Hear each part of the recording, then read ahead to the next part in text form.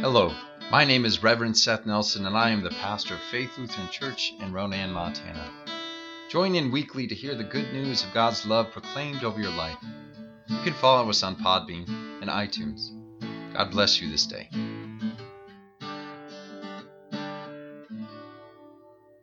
Our gospel lesson for this week is Matthew chapter 25, verses 1 through 13. Then the kingdom of heaven will be like this. 10 bridesmaids took their lamps and went to meet the bridegroom. 5 of them were foolish, and 5 were wise. When the foolish took their lamps, they took no oil with them, but the wise took flasks of oil with their lamps. As the bridegroom was delayed, all of them became drowsy and slept. But at midnight there was a shout, "Look, here is the bridegroom! Come out to meet him!" Then all of those bridesmaids got up and trimmed their lamps. The foolish said to the wise, "Give us some of your oil, for our lamps are going out." But the wise replied, "No, there will not be enough for you and for us. You had better go to the dealers and buy some for yourselves." And while they went to buy it, the bridegroom came, and those who were ready went with him into the wedding banquet, and the door was shut. Later the other bridesmaids came also, saying, "Lord, Lord, open to us." But he replied, "Truly I tell you, I do not know you. Keep awake, therefore, for you know neither the day nor the hour." Here ends our gospel lesson. Grace and peace to you from God our Father and our Lord and Savior, Jesus Christ. As some of you likely remember, a little over 5 years ago, my wife Jen and I were anxiously awaiting the birth of our firstborn, Otto. Like most new parents, we were racked with eager anticipation and simultaneously a sense of dread at the prospect of having a new, delicate life entrusted to our care. There is only so much that can prepare you for parenthood. And then, when you have hit your limits of preparation, you just hunker down and hope for the best, which we did. And then, as the original due date in August passed and our little guy was still taking his sweet time, we waited some more. I had planned on 3 weeks of paternity leave after Otto was born, but the next Sunday came after he was expected, and he was determined to stay in the womb. So I had to scramble to get a sermon together quickly. That was actually one of the most difficult worship services I have ever led. It was overwhelming to try to pastor you all through your anticipation and eager excitement for our baby to come, while at the same time being consumed by my own anxiety, frustration, and desire that my son just be born already. "Please, little man," I thought, "just come out and be born. We will love you, I promise." Yet, still Otto took his time. So we waited some more. Another Sunday rolled around, but I knew that I could not lead another service or preach another sermon until our son was in our arms. So I took my leave the Sunday before he entered our world. I was so caught up with the anticipation of his birth that I did not feel like I could be a pastor that day. The waiting was killing me. But eventually, after a long labor experience that Jen still deserves a medal for, Otto was born. The waiting was over and our firstborn was alive and well, and he has not stopped moving since. Part of what was so difficult about waiting for Otto to be born is that we did not plan for his delay. We can easily attribute this to the reality that we had never been parents before. But the fact remains that we were not expecting to have to wait for the blessed moment of his birth as long as we did. If you're not expecting to have to wait, then it can be all the more anxiety-inducing and difficult when you are forced to do so. Yearnings for things to just happen already amplify with every passing moment, and one's lack of preparation for the waiting experience is heightened as 1 second of delay ticks into another. It is usually not much fun to wait around for things to happen, but it is especially difficult if you are unprepared for the possibility that events will be delayed, and then they are delayed even longer. One of the first crises in the history of the church was the unexpected delay of Christ's return. Jesus told the disciples right before the gospel passage from Matthew we read for today, when speaking about his return and the ensuing apocalypse, saying, "Truly I tell you, this generation will not pass away until all these things have taken place." The disciples, based on Jesus' own words, expected that our Lord would return within just a few years of his resurrection from the dead and his ascension into heaven. In fact, they banked on this taking place soon, committing their lives to the belief that Jesus' second coming was just around the corner. The Apostle Paul instructed Christians that they should refrain from getting married if they could, in no small part because it would be easier for them to face the ensuing chaos of Christ's return if they did not have to worry about their family's well-being. The church in Thessalonica had something of an existential crisis around the fact that members of their community had died before Christ's return, and they wondered aloud together, will our loved ones who died before Christ came back join us in heaven? Moreover, the rapid rate at which the apostles spread out across the known world to share the gospel was motivated by a desire that they help save as many lost souls as possible before Christ returned in their lifetimes. They were prepared for Christ to return, and right soon.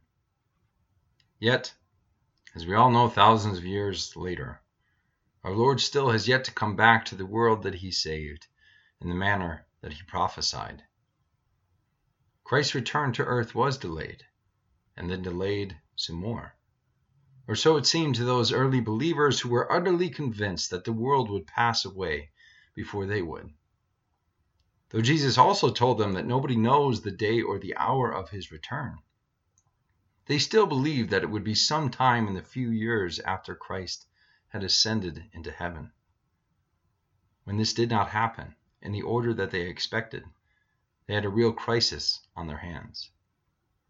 What did Jesus mean when he said that their generation would not pass away until this had happened?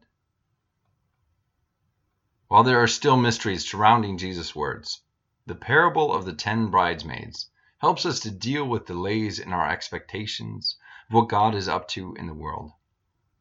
The parable that we just read and heard tells of 10 bridesmaids going out to meet the bridegroom with lamps in hand. It describes a scene of 10 young women who were to be part of a processional parade for the bridegroom to enter town for his wedding ceremony and feast.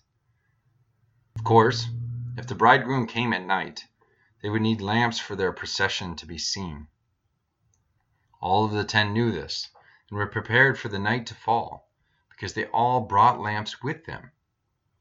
However, 5 of them brought extra oil for the lamp and 5 of them did not. As it turned out, the bridegroom was delayed, and by the time he arrived, all of the oil in the bridesmaids' lamps had burned low, and they all needed extra oil to refill their lamps in order to be part of the procession to the wedding feast. It was only those 5 who had prepared for the possibility of the bridegroom's delay who were able to relight their lamps and continue on as part of the procession, while the other 5 had to leave to seek out more oil. By the time they were able to get their lamps relit, they had already missed the party. The parable of the 10 bridesmaids is unique amongst Jesus' parables. Most of Jesus' parables illustrate aspects of the kingdom of heaven and what it looks like. In them, there is a sense of immediacy to the kingdom, in which Jesus instructed his followers that they should be watchful, diligent, faithful, and righteous. This parable stands alone, though, in the fact that it calls the disciples to expect delay in the bridegroom's, Christ's, return. New Testament professor Susan Hyland wrote in her commentary on this passage, "In this parable alone, the wise or prudent disciple is the one who prepares not only for the groom's return, but also for his delay. If the groom was coming quickly, there would be nothing wrong with taking one's lamp full of oil to meet him.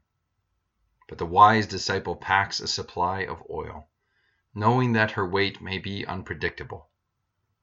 This parable is all about the unexpected delay in Christ's return. Jesus is teaching us through this parable that faithful watchfulness for the kingdom to come includes preparing for its delay. The 5 foolish bridesmaids were not foolish because they failed to anticipate and prepare for the bridegroom's return. Like the 5 wise ones, they were there with lamps in hand, ready to welcome him to the wedding feast at night like the rest. No, they were foolish because they did not prepare for the delay in his arrival. They did not expect to have to wait longer than usual, and because they did not prepare to wait, they were left out and missed the party. It seems like there's no end to the delays these days. Last spring, many of us expected that we would only need to commit to lockdown for a few weeks to control this outbreak. But pandemic disruptions have extended much longer than most expected. Months later, we are still waiting for things to get back to normal. Yet, with cases surging around us in the United States, we best prepare to be refilling our proverbial lamps for months to come. Election results this week were delayed like we have not experienced since the 2000 election, and the delay has become understandably frustrating. Still, regardless of the outcome, many of us finding ourselves longing and waiting for a time when we can disagree with one another like we used to, being able to entertain civil discussions and disagreements, instead of just shouting each other down and calling each other terrible names.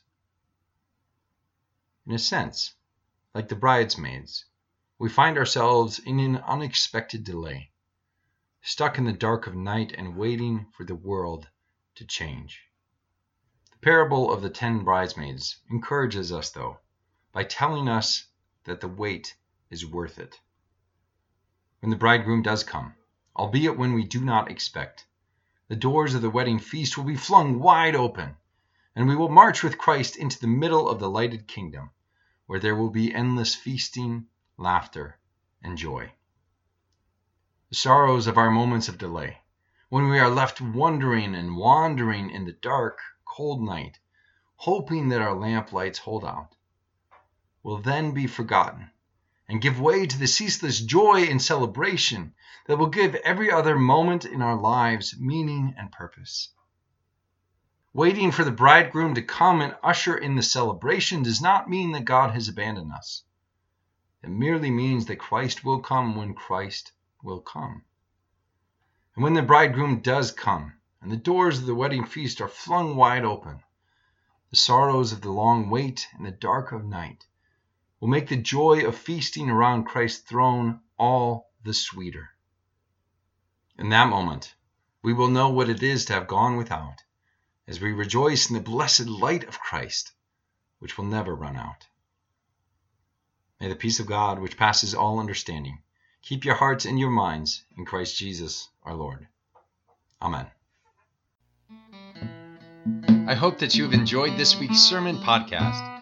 If you would like to hear more, read my blog, or get a copy of my book called The Church Unknown, go to www.revsethnelson.com. If you feel called to support our ministry, I invite you to go to our church's website at flcronan.org and click on the Offerings tab. May the Lord bless you and keep you. May the Lord's face shine on you and be gracious unto you.